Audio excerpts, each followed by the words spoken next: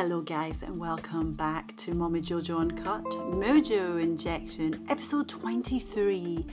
I am really kind of blown away by this episode actually. I listened back to it and just felt this overwhelming sense of emotion really, and just how much this is going to potentially help people. The power of the words that we use and the complete raw open honesty from my friend Gemma, who's a very successful food blogger over at Feeding Little Ones, and a lot of you won't know her story, but when you do and when you realise why she's so passionate about food and why she puts so much love into it, it all kind of clicks.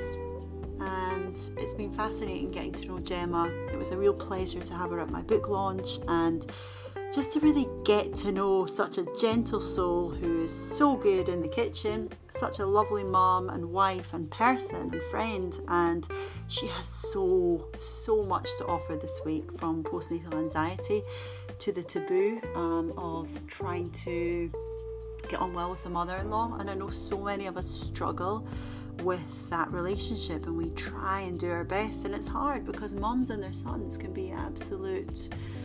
Whoa, I mean, there's a whole episode about this, but it's constantly something that comes up and I get feedback about. And of course, our relationship with food, eating disorders and getting that healthy balance with food. And Gemma's really using food in a positive way now, but in the past she's really struggled. And something that really comes to me from this episode is when we put so much emphasis on our looks because we feel it defines us. And at one point in her life, Gemma felt that because she's such a babe, it defined her. So when she had someone say some really negative words about her because of the way she looked, it really impacted her mental health, and it's so powerful.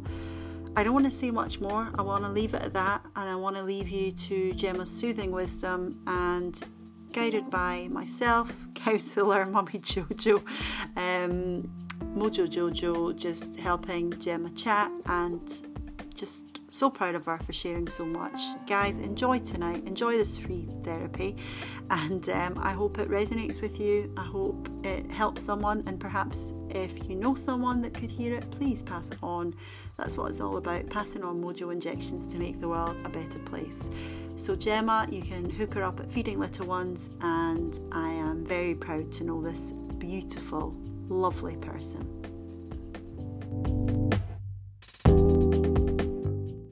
Thank you for coming. Thank you for having me. Now, I've introduced you so everyone knows what you do. It's great to have you here. Love your Insta page. Thank you so much. Love what you're doing with that. It looks so pretty. Oh, I try. And you are... I want to come and eat at your house. Anytime. You and the kids have to come. What's your favourite dish to cook? Oh, it's a difficult one. At the moment, I'm loving cooking Asian food. Oh, anything nice. Asian, just absolutely love it. Like lemongrass and chili and things like that. It's amazing. Do you keep the seeds in? No. For the girls, I usually take them out. Yeah. But if it was just me and Ricardo, then I would keep them in. Oh, yummy. Like it's spicy. I love spicy foods. And it was only recently I got to know your story about your passion for cooking and why you started. It's actually beautiful. When you explained it to me, I had like goose pimples. I just thought that is magical. So let's go back to where it all began. Talk us through. Okay. It's quite a long story, so I'll try not to make it too long. But I suppose my kind of love of food all started when I was really young. I can remember always wanting to watch cooking programs when I was really little. Oh. And I sort of grew up in a bit of a war zone. Things were quite hairy when I was younger, but through that I always just had this kind of vision that I would do something to do with food. Yeah. And it's taken me up until now to sort of be able to do that. Amazing. Yeah. I mean, when you think back, when you were watching these cooking programs, do you think it relaxed you, or? Yeah, definitely. I think I've always been really relaxed watching things about food and learning about where things come from and what they do for our bodies, and I think it's I'm much more interested in that now than I used to be, but it's sort of always been a dream to do something to do with food. But as a teenager, I actually had quite a severe eating disorder, which is, been quite a battle to get through that.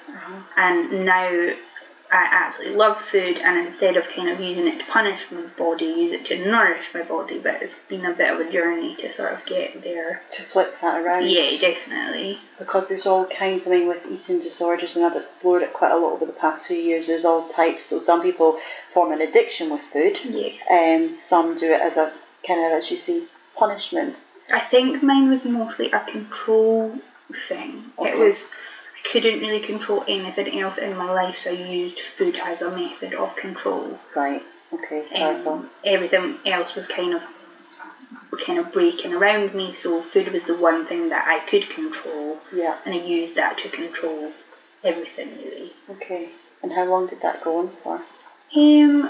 Probably started when I was around 11. Okay. And until I was about 18, I would say. Right. So that's a lot for you to put yourself through. Yeah, it was quite. Obviously, there was periods where it was a lot worse, and then periods where it was okay, it was manageable. Yeah. And I've not really spoken about it. None of my family really know that I had the eating disorder that badly. I hid it really, really well. Okay.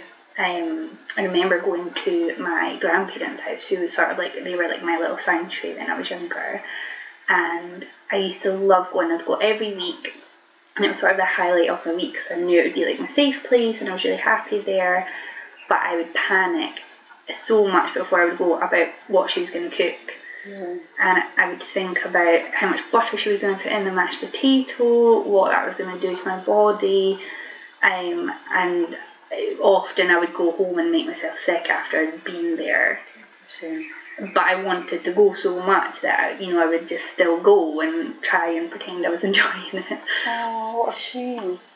Oh, that's tough. Because food is just such a pleasure. But it completely can be. Yeah, it completely can be. And I think that's why through my page, I hopefully promote quite a positive message with food. And I'd love my girls to have a really positive relationship with food. Yeah, definitely. Yeah, I think with food it's a tricky one, because you can actually have a whole chapter 10, me writing a letter to food and food writing back to me, and I've explored it. But I think with food it's one of those you have to eat every day. Yes. So it's not like you can just, it's not like alcohol or gambling or a mobile phone use so you can put it away. So it's always there. So it's a journey to getting to a place where you're comfortable with your relationship with food. Yeah, 100%. So you've turned it around. You've made it a really, really positive. Yeah, and now I'd love that to sort of be what I do is food. Yeah. And it's amazing if you think of you as a child and things were tough and you were enjoying, your sanctuary was tuning into the cooking programs and stuff, and now you've turned it around and you've created a really positive environment, which is amazing. It's inspirational for so many people. It has been a big journey, and as I said, that was something that I could control, because as I said, everything else was sort of breaking. And that's been part of sort of my mental health journey, is turning that around. As well as the eating disorder, I suffered from anxiety, depression. I've self-harmed. I've tried to commit suicide a couple of times. Wow. But the eating disorder, even though all of that sounds quite intense, the eating disorder was the thing that lasted the longest time. Okay, so that was with mental health, and there's so many different issues, it sounds like you've had it pretty tough. Oh my days. And to do what you're doing now, having been what you've been through, is amazing. Yeah, I think it's hard for me to think that it is. Because I'm still very much a battle with my mental health every day. I definitely have good days, more bad days than good days, but things are definitely getting better. Yeah, it's great that you're able to talk about it. I think it's really important to talk about it if you feel that you can. If you get to a place where you feel you can talk about it, I think it's incredibly important. And there's so many people like your wonderful self who are talking about it openly, and if we don't talk about it, other people don't know that there are other people going through it as well. Yeah. And I know what you're saying. Not everyone is ready to talk about it. And they certainly, when I say talk, it could just be confined in one person. I'm not saying you have to stand on a box and shout about it. Yeah. Just talking and sharing. I've not met one person that said it didn't help them, but to talk is so hard. I can understand that. So would you say there was a period in your life where you just couldn't talk? A long time. I mean, it has taken me until really now to talk openly about it, but I didn't really ever open up about it until a couple of years ago. So growing up, as I said, it was sort of like a war zone. My parents went through a really messy divorce, which a lot of people have been through. Lots of sort of different types of abuse were present, and at 8 I've seen a lot of things I probably shouldn't have, and I grew up quite quickly. And I just found myself really hating myself, and I just didn't want to be here. As long as I can remember, probably from about 9, I just had these constant thoughts that I wasn't worthy to kind of be alive. I just didn't want to be here anymore. And I think that was the start of sort of my mental health journey. And at 9, obviously, you don't have a clue what is going on. And I didn't have anybody really to talk to about it. My mum was sort of busy dealing with the after effects of her divorce, and my dad I didn't see for a couple of years after that. Grandparents, I think you don't want to tell your grandparents, do you? Because they're your grandparents, you don't want to worry them. And I think even at 9, 10, I remember thinking, I don't want to upset anybody, so I just kind of kept everything to myself. And I think that sort of negatively impacted my mental health, and it pushed me further down. And then when I was about, it's difficult to remember, about 10, 11, that's when I started self-harming. Again, I think that was a way of controlling things that was going on. I think so many children, I hear about now that they use self-harm as a way to control things.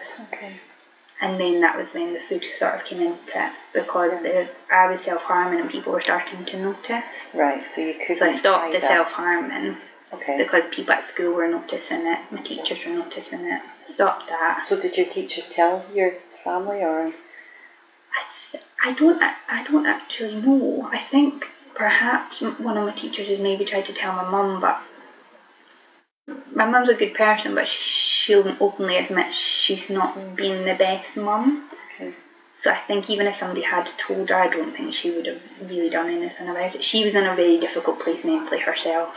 She wasn't in a place where she could really be a mum and care for two other people. I've got a younger brother as well. So I'm not 100% sure if anyone had told her.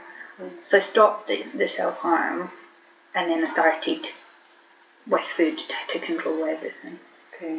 So I would hide food, I would make myself sick, I would just use that as a way of controlling things. And it's crazy common, we've seen the stats. So common. So common. So common. And there'll be a lot of people tuning in that we won't know about to this. And what I would say is, what advice would you give to them, or what advice would you give to your younger self? I think I wish I'd been able to speak to someone. I wish I'd had the courage to just tell someone, whoever it was. It could have been, a teacher, or just said the words, I'm struggling with food. But I think as well, it's hard to find the words to do that. And you're worried about being judged, and I think advice I would give is that it's always going to be better to say something than nothing. And if you do feel like you can speak to somebody, then please do. I mean, because I guess the fear that would stop you would be, as you say, being judged, or how someone would react.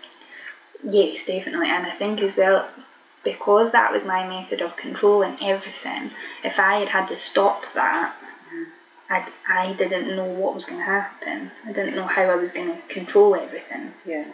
Because everything else just felt like a hurricane around me. That was like my one little thing that I had to control. Yeah. So how did you come out of that? What was your... Oh, it was like a long, really hairy few years after that. So when I was 11, my mum had decided that she didn't want me to live with her anymore. Okay. So she'd asked me to move out, and I'd gone to live with my dad, who, as much as he tried, he's a nice enough man, he just doesn't know how to be a dad. Okay. And we have an okay relationship now, but he was really busy with work, he wasn't really there a lot, so I had very much free reign of what I was doing. Mm-hmm. I did a lot of things that I shouldn't have done at that age, and it really scares me now having two girls and thinking the things that I did when I was 11. Yeah.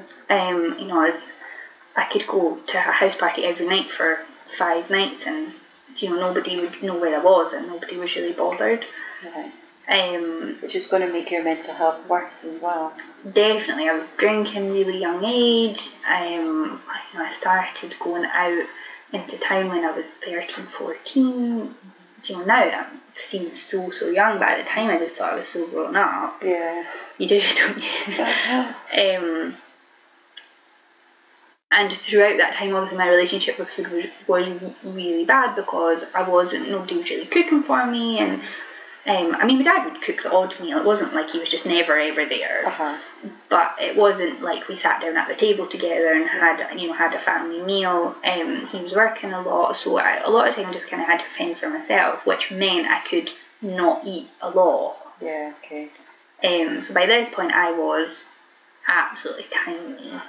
I was at least half the size I am now, if not smaller. Wow. And I was doing modelling at the time, when I was about 12, 13. So that made it a lot worse because obviously in that industry you're told to be tiny, and going to castings and things was difficult because they would say, oh, your hips are too big, so that kind of made the eating disorder a lot worse.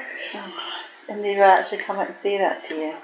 Or all sorts. You know, your forehead's too big, your nose is too big, your ears are too big, your teeth are squint. Who says it? So when you go for a casting, whoever the people are that want to cast you for their job, it would be them that would kind of say... Would they say that to your face? Oh, yeah. That blows my mind. I just don't get it. So I think at that point, I thought my whole entire worth as a human being was what I looked like. Wow. So I was absolutely obsessed with what I looked like. Completely obsessed. Through the food, and kind of at that point then I was also using makeup and doing my hair and things like that because I was a teenager. I was just completely obsessed. I didn't think that I had any worth in my head or that I was going to do anything else other than what I looked like. Right. And people that knew me at that time would say to you that I was just this awful, selfish, horrible teenager. Okay. And I really wasn't a nice person at all. Really wasn't a nice person. So, but you were obviously a very fragile, who'd had a really tough time. Yeah. So, because I often say, if someone's been an asshole, do they just need love all the more? No, 100%. I think that now of people a lot. Does it make you more sympathetic to someone that's been a dick? I would like to say it does, but sometimes not. It depends. It depends on the severity of how much they're being a dick. Yeah, and every situation's so different, isn't it? I think because I went on to work with children, if I see children that are acting out and acting in ways that I did, I know it's because they need some support. Okay. But I think once you do reach adulthood, it's slightly different. Okay. But I think you have a choice. Because then you have a choice. But children that act out and do things that that they shouldn't do, there's something underlying. Usually they need some extra support. Yeah. Is it giving you a real compassion for kids. Oh, yeah, 100%. You just must feel so much love, you know, to think of Definitely. yourself as a child. You just probably want to pour love on them. Just on all children. Aww. Yeah. I just love children. I think that's why I went into working with children, because I kind of wanted to fix all the children that I could see myself in other people's children, if that makes sense. It doesn't sound so weird. No, it does not at all. Honestly, it all makes so much sense as to where you've got to and where you've been, and even seeing you with my own kids, it was just amazing. You know, we wanted to come for Christmas dinner and stuff. You're just a natural. Oh, thank so, you. I mean, your kids are very lucky. Thank you. So you had counselling to get over? Yeah, so I've had a lot of counselling. When I was 14, things had kind of got really, really bad. I was going out all the time, just constantly drinking way too much. I had been drugged at that point, and somebody attempted to rape me. I was attacked. And after that, I tried to tell somebody about it at school, and they said things like that just happen to girls that look like you. And that was when I thought, I can't be here anymore. So that was the first time I was 14. That was the first time I tried to commit suicide. Because in your head, your looks were your value yeah. at that time, and then someone saying to you, people that look like you have bad things happen to them. Yeah, completely. So any value you had was just gone. Yeah. So you thought, right, get me out of here. Completely, 100%. Oh my goodness. Thankfully, now it didn't work, and I thought, right, I've kind of just got to plough through with this. But I thought about committing suicide all the time, just constantly for the next couple of years. And things were just really not very nice. I don't really have any nice memories of that time. Did you find any pockets of happiness? My grandparents. Okay. They were just like my absolute saviour. They would, when things got really bad, they would take me, and I would stay at their house for a few months, and things would feel better. Okay. I'd got so tiny from the eating disorder that I'd started to fit, so I would have multiple fits a day. Which now I've spoken to a doctor, they said it was actually anxiety was getting so severe that my body would make me pass out to kind of help myself to cope with it. But at the time, nobody knew what it was. I didn't even know what anxiety was. Nobody had ever mentioned it before. Yeah. I genuinely just thought I was going crazy. Anxiety makes you feel that way. Yeah, completely. And I think nuts. If you don't understand what's happening to you, it can feel worse. So because I was fighting so much, I'd been told to leave school because I was so much of a disruption. And do you know, I think so. At this point, I think I was 15. So my grandparents were a massive support at that time. They were really big. They were really big support. And I think that's what pulled me out of it. Okay. I also started dating a boy from school whose family were just lovely. Oh. They were so lovely, and he was a really nice guy. And we went out for 5 years. Oh. And he put up with a lot from me and my mental health. I remember once we went on holiday to Gran Canaria, and I was on a balcony, and I was just screaming, like, what's the point of me being here? Do you know, I don't want to be here anymore. I'm going to jump off this balcony. Just, you know, crazy things. And now looking back, I just think, the poor guy. He must have just been like, who is this girl and what is she doing? But I mean, it's an age thing as well, because we start to talk more openly about mental health, and we're more equipped to talk about it in ways because the older we get. I find anyway, this is my experience, I find it easier to talk about things. Yes.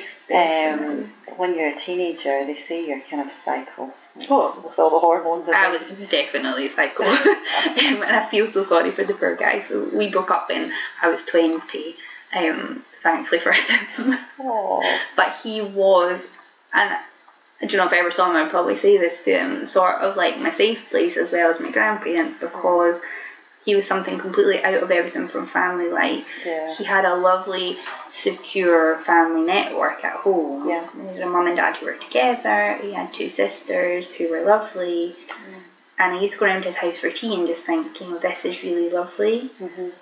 And I honestly think if I hadn't have had that, and I hadn't had my grandparents, I definitely wouldn't be here now. Yeah. It seems, it blows my mind, meet so many different people all the time, and some come from very stable families. Doesn't necessarily mean that they're not going to struggle mentally, of course, but it just does make me realise how lucky, like my parents, they've had a tough life in ways. Dad lost his eyesight when he was 19 and stuff, but it does make me feel like, I'm very lucky that I had a family that fed me and, just were there. And it can be easy to take that for granted, and sometimes just remembering that, actually. I think it can, but I also think that when it comes to mental health, sometimes people that have broken families compare themselves to people that had a secure family. And I think a lot of people that have secure families often feel like they shouldn't have mental health issues. Yes. Which I think, that's not fair at all. Mental health doesn't choose who it affects. Yeah, exactly. Yeah. And I think it's really important, you could have everything that you might want in life, and you could still really, really struggle. Yeah.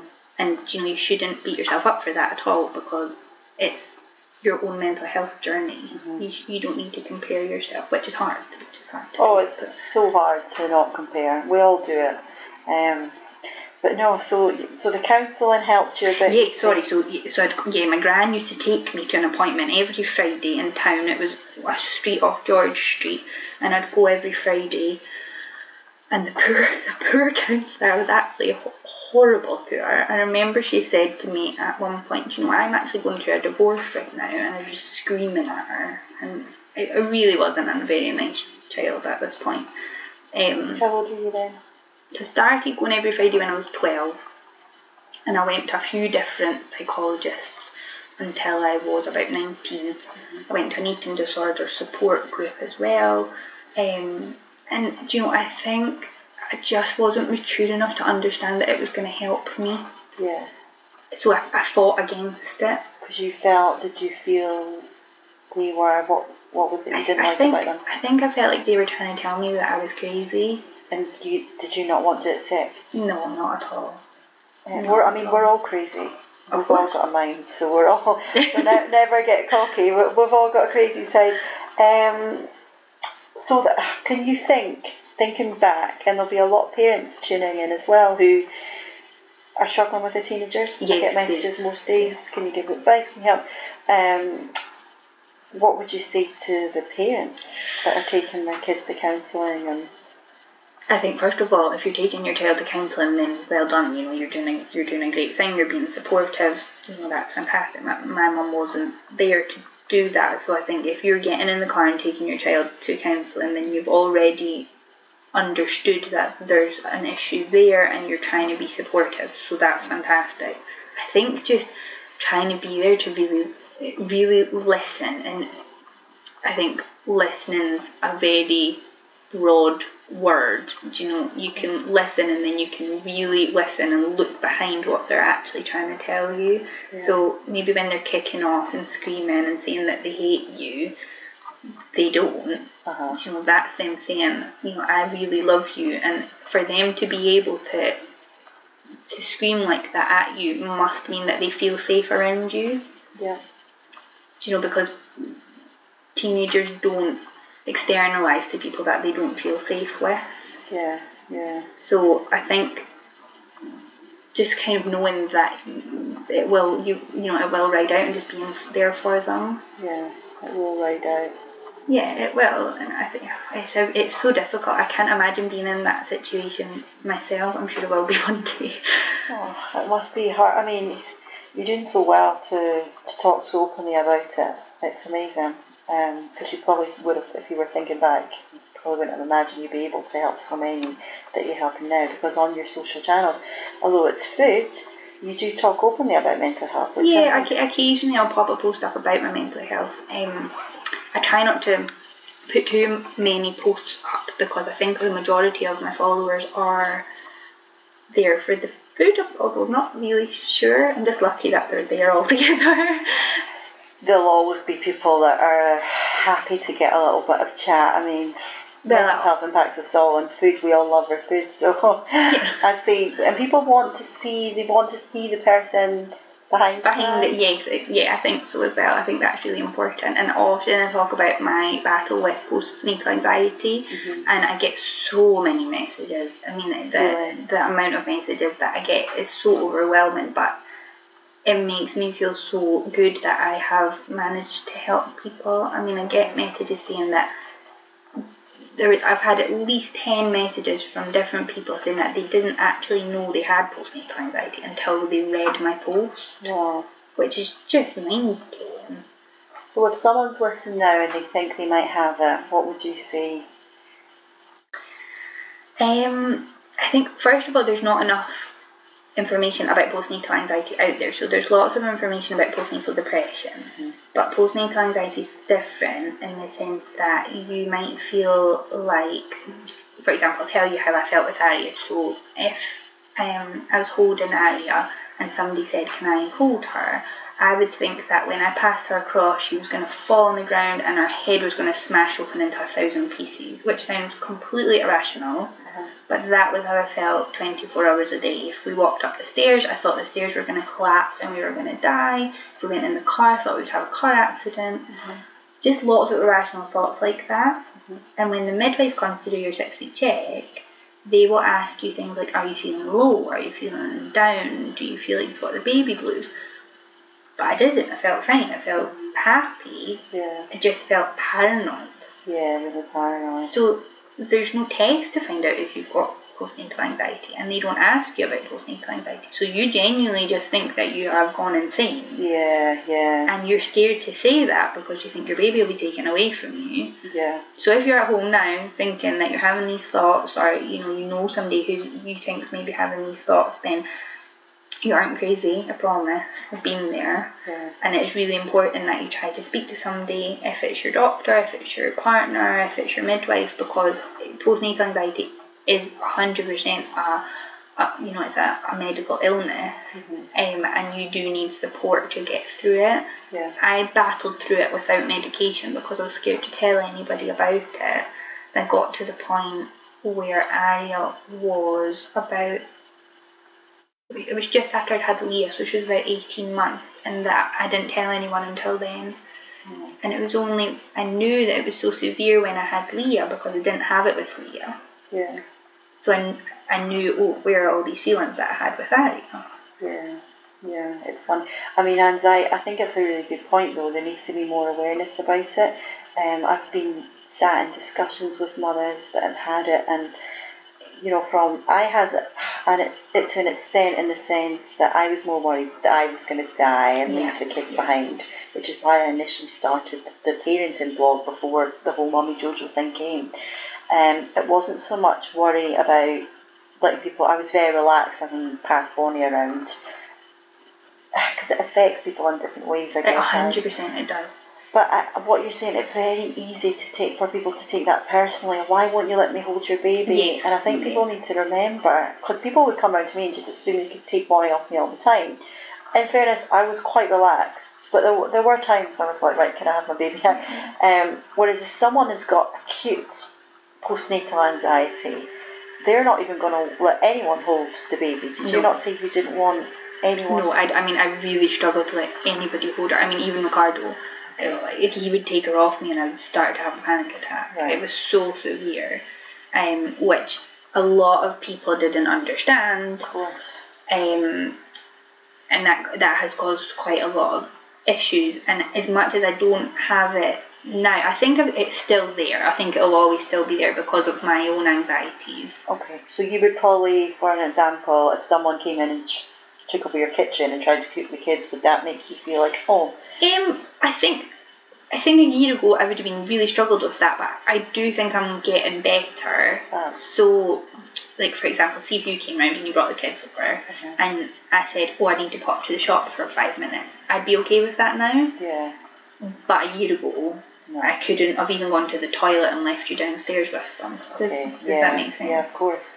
And there'll be so many people, I hear it all the time, why wouldn't they let me hold them? Or we just need to judge a little bit less. And I know it's hard because when feelings come into the mix, and I know you've experienced that yourself, where you felt like people were attacking you almost, or they didn't take time to get to know. Yeah, I think it's hard because people have to remember that it's not them, they shouldn't take it personally. And I think that's a big thing. You know, I was okay with my mum holding Aria to an extent if she was in the room with me on the sofa next to me and I was touching her. I was fine. Yeah.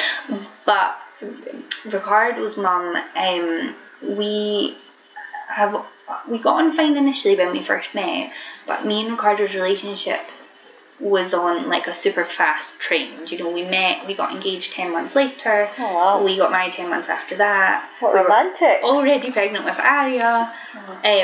It was very, very quick. You know, we've not been together a long time, and I was only 22 when I got pregnant with Aria, so still really young.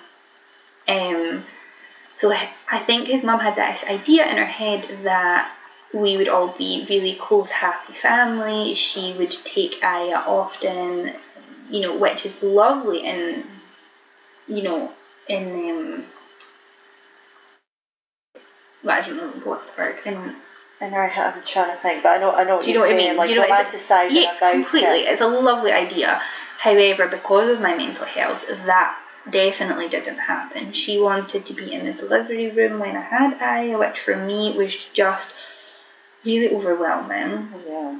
I'm not close with my mum, so to just all of a sudden have this bond with a woman that I didn't really know felt really odd. And I think a lot of people relate to that. Yeah.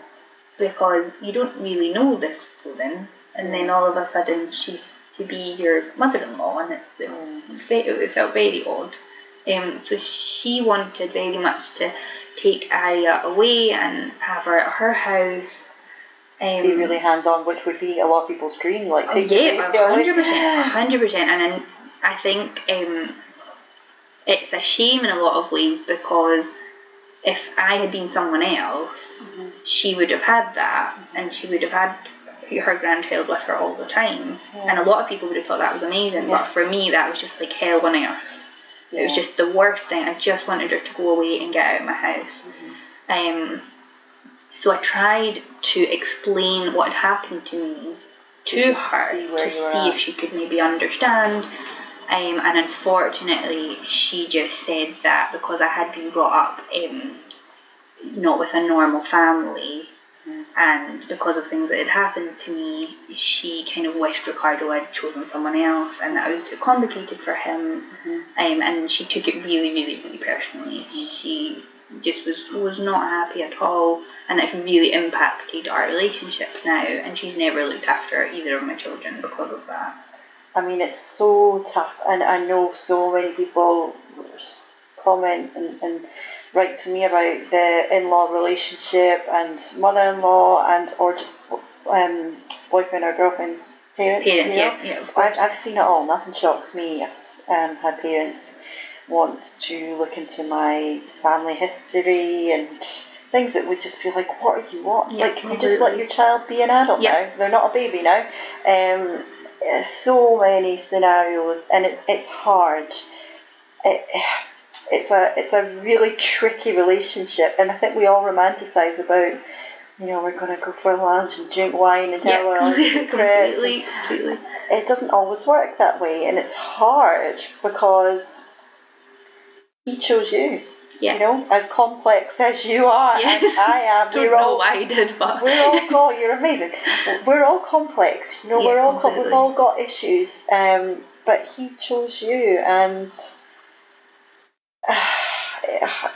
it's hard. I mean, I think it's very, very different. I think the main thing, I can't remember who said this to me, but it really hit a nerve with me, is that you go from having your family, who is, it could be whoever, we all have very different families, but, it could be your parents and they've got their children. Mm-hmm. And then when you get married, those people have to become your extended family. Yeah. You make then your own new family. Yeah. You have your own partner and your own children. And the other people, they have to become your extended family. Yeah. They're not your little close-knit family anymore. Yeah. But I think for a lot of people, that is really difficult.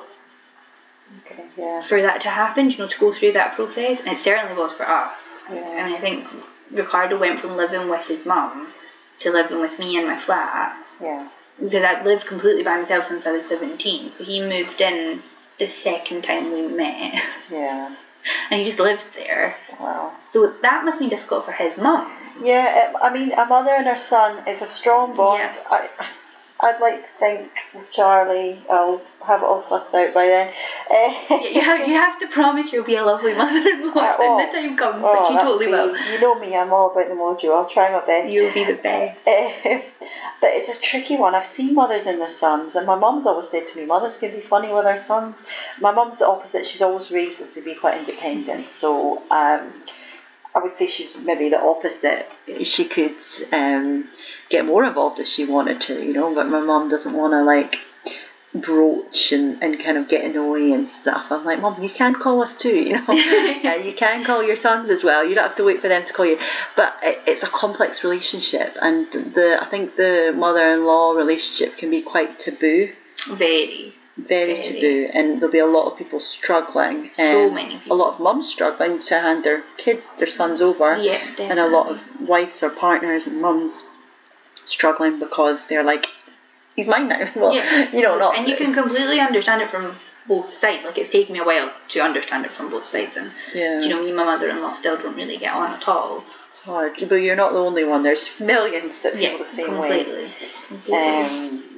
When I feel really bad, I always watch that film. Do you know the one? It's an awful film, but it always makes me feel better. It's, what's it called? Monster-in-Law. Oh, do you know, with Jennifer Lopez, and I can't remember who the woman is. I don't know if I've seen it, but I want to watch it now. But they just have this awful relationship, and it's quite funny the way it manifests with each other, and they do awful things like try to drug each other, and it just makes me laugh. It makes it a bit more lighthearted. Laughter is the medicine, as you say. And it can put a strain on your relationship, though. There's two strong women. And we've been very close to breaking up a lot of times because of it, which is such a shame because we do just adore each other, but it can be very, very difficult. And for me, I have to put my mental health first because it's been such a journey. Yeah, of course. I've had to kind of push her right out of my life and able to carry on really, because I need to be there for the girls. Mm-hmm. So I've had to do that sort of to survive, which has really impacted mine and Ricardo's relationship. Yeah. Do you think there's a way, if someone is in a similar situation, and there'll be plenty right now who has, someone's opened up to them about their mental health and they've taken it personally, or they've not reacted the way the person would have liked. Can you find a way back from that? What can you say to someone who doesn't get? He doesn't get it. Mm-hmm. The thing is, I think sometimes people just can't understand mental health. If you've not had mental health issues yourself, it's very difficult to understand where somebody's coming from. Mm-hmm. So I could see when she was sitting there and I was trying to explain this all to her, she just got angry initially. Did you offer a drink, glass of wine, brandy? Just throw the wine at her head, but she just couldn't take it in. She just thought I was saying to her, you are never going to get to watch your grandchildren, I hate you, which was not at all the message that I was trying to give. It was more that, please give me time, I need some support, which is what I was trying to say. But instead she took it very personally. So I think if somebody takes the time to open up to you and tells you things that are so personal, please try to understand if you can. And I know it must be really difficult, because I can understand now from her point of view. She's sitting there thinking, what on earth have I done wrong? She'd never done anything, she'd been a bit overbearing, but she'd never been horrible to me. Yeah. She'd never done anything really horrible at this point. Yeah. So she must have thought, why on earth is this girl saying that I can't have my grandchild? Yeah. So she's hurt. So hurt, so hurt. And, you know, she went and told everyone that I was crazy and that, you know, I was keeping Arya from her, and that's been difficult as well because it forms other people's opinions of me. Yeah. And other people feel exactly the same. They'll have their mother-in-laws telling everybody things about them that aren't true, and it's a toxic relationship. I mean, there's so many toxic relationships out there, and for mental health, they say the number one reason for poor mental health is the relationships, over money or whatever. And if we can try and nurture our relationships, it's going to really, really help us. But that starts with stripping everything back and being a bit less black and white about things. Now, I know that's hard. Baby. Everyone has different thoughts and feelings going on in their head. Everyone has different backgrounds, experiences. But I meet these types that are black and white, this is how it is, and it takes a compromise, because it's probably really hard to become more open-minded if you are a set way and you're not, like I've spoken to people, for example, I won't name any names, but of the older generation, that say, oh, you know, these days we don't know the meaning of hard work, or we don't, you know, kids, just some of the things they say, I don't know, I could spin up a list, but it's black and white. Someone's fat because they're greedy. No, maybe they have issues with food, maybe they don't look into the wider picture. They don't. Someone's self-obsessed, someone, you know, these blanket statements that people make, and there's so many layers to people, and that was part of the reason I launched this podcast, was to get people thinking, actually, there's a bigger picture here, and to try and understand why someone might be a certain way. Definitely. I think when you listen to your podcast and listen to all of them, you think, oh, I know somebody that relates to, and then it gets you thinking, oh, maybe I've not dealt with that very well. And, you know, we all are always growing as humans, and, you know, we always do things wrong. And I've read something recently that said, if you're not embarrassed of who you were last year, then you're not growing enough. Oh, really? I like that. Yeah, and I loved that. I think it was The Honest Mom. Oh, I like that. And it's really stuck with me because I think it's really important to just constantly evaluate yourself and kind of grow as a person. Yep. And I'm very embarrassed of things I did last year, and I hope I'll be embarrassed of things I did this year, next year, because I want to grow as a person. But there's certain people in life who don't want to do that. They don't want to change. No, and you know, that's just them, and they're not ever going to change. Do you know what's funny? Because I was looking back at my Instagram page, just for memories. I'm so mad. And I was actually thinking, why did I post that? Why did I post that? Why did I do that? Some posts are bang on. I'm like, oh, that was a good point. And that just shows how we grow in a year. We change. We make mistakes. We say things we don't mean. And this could be if you're mentally feeling quite stable. When I think back to when I had my first anxiety attack, and I gave a talk about this last week, and I said, look, I had this attack in the most scenic place I've ever been in.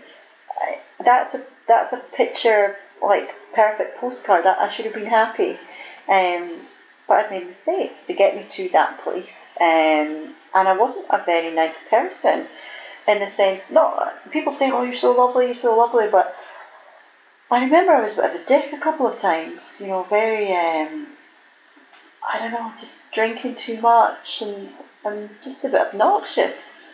It was just brought on by losing the balance and maybe being a bit lonely, a bit misunderstood, not connecting with people, not feeling like people got me, listening to the critics. You know, if I'm just plucking thoughts as to why that could be.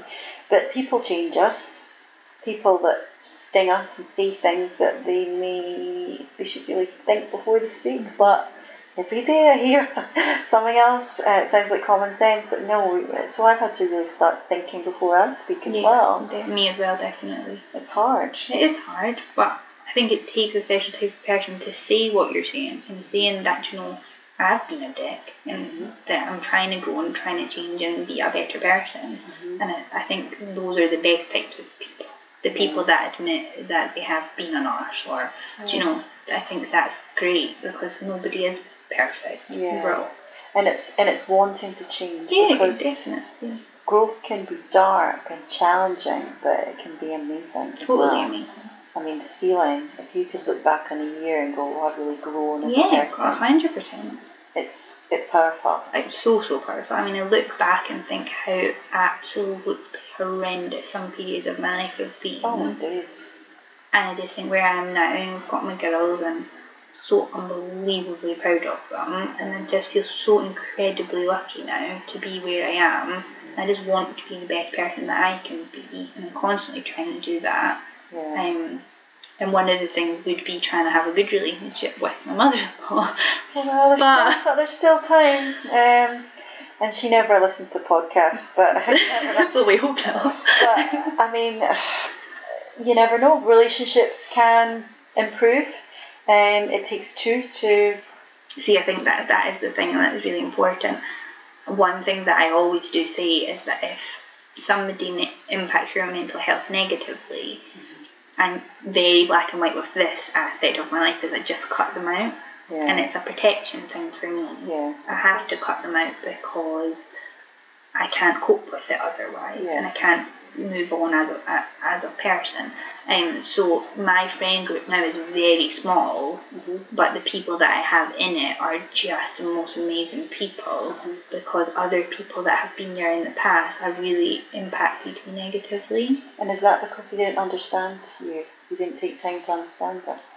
Either that, or they're just maybe not nice people, or we've maybe not clicked. I used to be friends with a girl who she really didn't like breastfeeding, which is a very emotive subject, so I won't say too much about it, but I breastfed Leah till she was 18 months. Yeah. I didn't breastfeed Aria, so I've been both sides, don't have any preference really, but she was just really against breastfeeding. She kept just saying things all the time to me about breastfeeding, and I just thought, I can't cope with this. I just can't, so I had to just cut her out of my life completely because it was really impacting me negatively. So it can just be things like that, and she wasn't a horrible person at all. But it wasn't good for you. It wasn't good for me, yeah. Yeah. That's the thing, and I think if somebody's not supporting you and making you feel worthless about yourself, you need to cut them out of your life. However, with mother-in-laws, that's much, much more difficult. Yeah, it's tough. Because you love Ricardo and you want to do what's right by him, and it's probably really difficult because you love you both so much, and it's just. But knowing that so many people are in these situations, and I don't know, I guess we just need to. And you'll be mentally in a different place where you are now. It's a shame because you've shared so much hoping for a different reaction and you've not got the reaction. I think as well, I had got myself into a place where I was quite good mentally at that point. Yeah.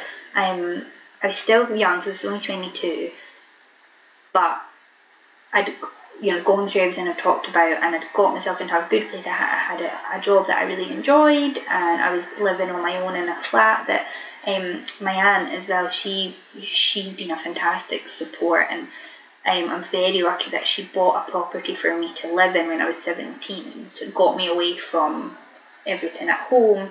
So I lived in a really nice flat, and everything was really good, and then we had Aria, and I was really happy. And then that happened, and it knocked me right back down again. Yeah. And it's taken me until now to really get out of that. Yeah. And a lot of that's been not having her in my life. I mean, if I have to see her, I have a panic attack. It happens every time. On the way there, I have a panic attack in the car. God. It's really, really hard.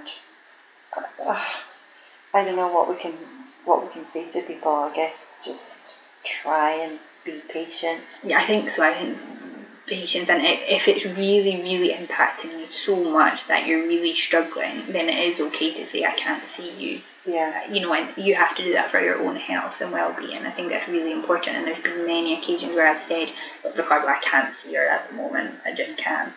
And he's been more understanding more recently about that. It's hard. Well, if you're tuning in and you're struggling with relationships and mental health, know that you're not alone, and hopefully Stephen's words have been a reminder of that. I think you've been amazing today. Oh. Very honest, very brave, taking me on quite a journey. I'm glad we recorded it in this room. It's quite looking up at the sky and It's been lovely. Just it's brilliant what you're doing now. You've got a lovely page. You're helping so many people in the same scenario. So keep doing it. Keep talking. Keep surrounding yourself with all these positive people that are helping you. And from the nutritional side, I know you want to work with do more work with that and learn about foods that can trigger anxiety. Yeah, definitely. I think that I would love to. So I'm about to launch a new website, and our kitchen is nearly finished. It's just been renovated. So as soon as that's done, I'm going to start filming in the kitchen. So we'll be doing a YouTube channel, and we'll hopefully do some cooking. All our recipes are super easy. It's not like chefy at all. It's just very easy. You can make it with your toddler attached to your leg, which I do often. And I'd love to learn more about how food can support you and your mental health, definitely. Yeah, because from an anxiety, we were speaking earlier, I think I'd had a bit too much green tea and I started to feel really anxious, but sick and stuff. And you read somewhere that... Yeah, I've read that a couple of times, that you've got to be really careful with how much you consume daily, because it can heighten your anxiety. Yeah, that's funny, because I always thought it was more coffee, but does green tea have caffeine in it? Not 100% sure. I need to check that. It might have small doses. I'm not sure. As I said, I'm not a nutritionist, but I've definitely read that it's great for you in, small doses. I think it's just if you have too much of it, and it sounds like that's maybe what's happened. I did that, and then it just triggered the anxiety. And coffee's one if I have too much. I'm exactly the same with coffee. Red wine. Do you drink alcohol? Yes. Yeah. I'm okay with alcohol if I don't have too much. I do notice if I have a night where we're out and I drink lots, my anxiety is worse the next day. However, sometimes I think you just need, if you do drink alcohol, sometimes you just need to have a really fun night out, don't you? Oh, I love that. I love a good fun night out. You can just not be mummy for the night. Yeah, just dance like no one's watching. Yeah, totally. I mean, I do that sober, actually. But I mean, sometimes it's nice just to have a blow out, isn't it? I think you need it sometimes, definitely. Yeah, and it's a personal thing. So I've met people and they don't touch a drop. Yeah, I know people that don't at all, and it's again a completely personal choice, and that's what they do to support their own mental health, which is really important. I think it's balancing it out as well. If it was to start to get really out of hand, Definitely. Paranoia and anxiety, then you strip it back. But another thing we were talking about, but I'll be interested to see what you come up with the food. Maybe we could do an article on it at some point. But we were talking about the moon as well, and you said, did you hear some stuff about it? Yeah, I've been hearing lots this week from multiple people, both on Instagram and in real life, because we still have real life as well. Yeah, I know. This is real life here, so we're just recording it for thousands to tune into. A lot of people are talking about the moon. Yeah. I don't know how it affects our mood, but... It really, honestly, last night at the book club at Cannon Street, it was crazy. Everyone was talking about the moon, how it impacts their emotions, their anxiety. People were getting up in the night. I've written an article for the Evening News about the supermoon, and because my mum, she had said, because there was more hospital admissions that night. But really? That's really interesting. Really interesting. And my mum, the wise owl, she had said when she was teaching at school, she said, the kids are normally wild when it's a full moon. Really? So another thing, if it's a full moon and someone's being a dick, maybe don't take it personally. Just look up in the sky. Look up in the sky. If it's not PMS, I know we both struggle with that too since having kids. Mine's got so much worse, and I know you were saying yours. Awful. Can make us a right witch, can't it? Absolutely horrendous. I never struggled with it too bad before I had the girls. And then after I had Aria, although I had Aria, and then 8 months later I was pregnant with Leah, so I didn't really have many periods in the middle. But after having Leah, when my period came back after breastfeeding, oh my goodness, it is absolutely horrendous now. just horrendous. Like the pains are so much worse. It feels like I'm almost in labour again. Oh, and like all the effects are really awful now. I just feel like I completely lose my mind for a good 2 weeks out of the month. It's funny. I mean, for me, I find some months I'm an absolute riot. Just like, what is going on? I can't do this. And then others I'm fine. It's really, really odd. I think what I would like to do is keep a mood journal. Yeah, that's a great idea. Right, what could have been different? Maybe work was more hectic that month, so maybe PMS or PMT worse, or maybe I was sleeping less, or was I drinking more, or what was I eating? Just because I know mood journals really help. Yeah, that sounds like it, because it makes you look at it in a holistic way. Yes. Which I think is really important instead of just focusing on that one thing. Yes, and then going, right. I'm going to do that too, that's a great idea. I'm going to try. We'll see. I'll update you all. And music, play the music. Oh, music is one of the things that has really helped me through my whole journey is music. It's something that just gives you that 2-3 minutes just away, and it takes you away into a different place. And reading. Oh, music and reading. And cooking. And cooking, definitely. Did we pick a song for today actually? What's your go-to song and why? Oh, so quite embarrassing. I absolutely love Andrea Bocelli. Oh man, he's amazing. I absolutely adore him so much. Me and the girls were listening to him before we left today actually, and Aria shuts her eyes and goes like this when she's listening. Love him so much. Just kind of exports me. I think that's why I've chosen an Italian husband. Oh. I get to see little bits of Andrea in them. What is it about the Italian culture that you love? I think it's the food and the family support that there is. I mean, his dad is just the most amazing man. He is one of a kind. He's hilarious, absolutely hilarious, such a funny man, and he just kind of scoops me up and he'll phone me like, hello my darling, I love you. He's just so sweet. He's just so sweet, and I kind of just loved that. I think that's why we got engaged so quickly, because I don't know, it just felt right. Yeah. I just love the Italian. When you know, you know. Yeah. Mm-hmm. Oh, that's amazing. I want to go marry an Italian. Just kidding, Hobbs. You're a great guy. You're a great guy. Right, which Andrea Bocelli song would you like to sing? Oh, I don't know. Let's have a wee look. Oh, Gemma, I have to admit, I love a bit of Andrea Bocelli, and I think this one is a favourite of mine. And the words are very apt after our chat tonight. I pray you'll be alright, and watch us where we go, and help us to be wise in times when we don't know.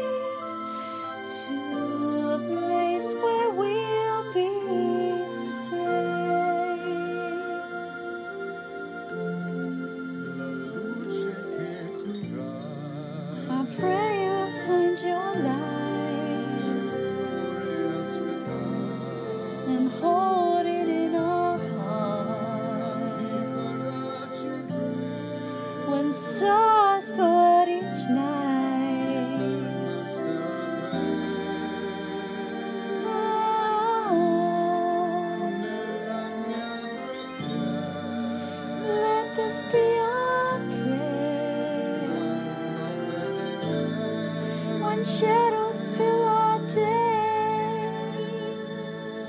Lead us to a place. Guide us with your grace. Give us faith so we'll be saved.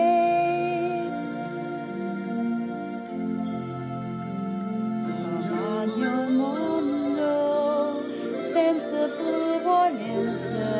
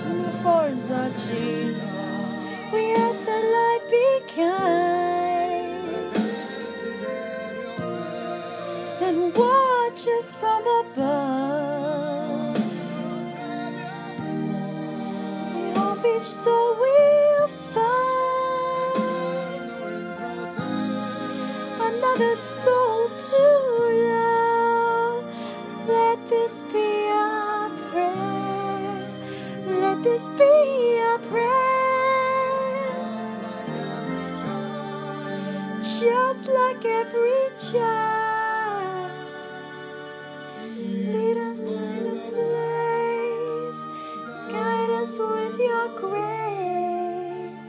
Give us faith so we'll be saved.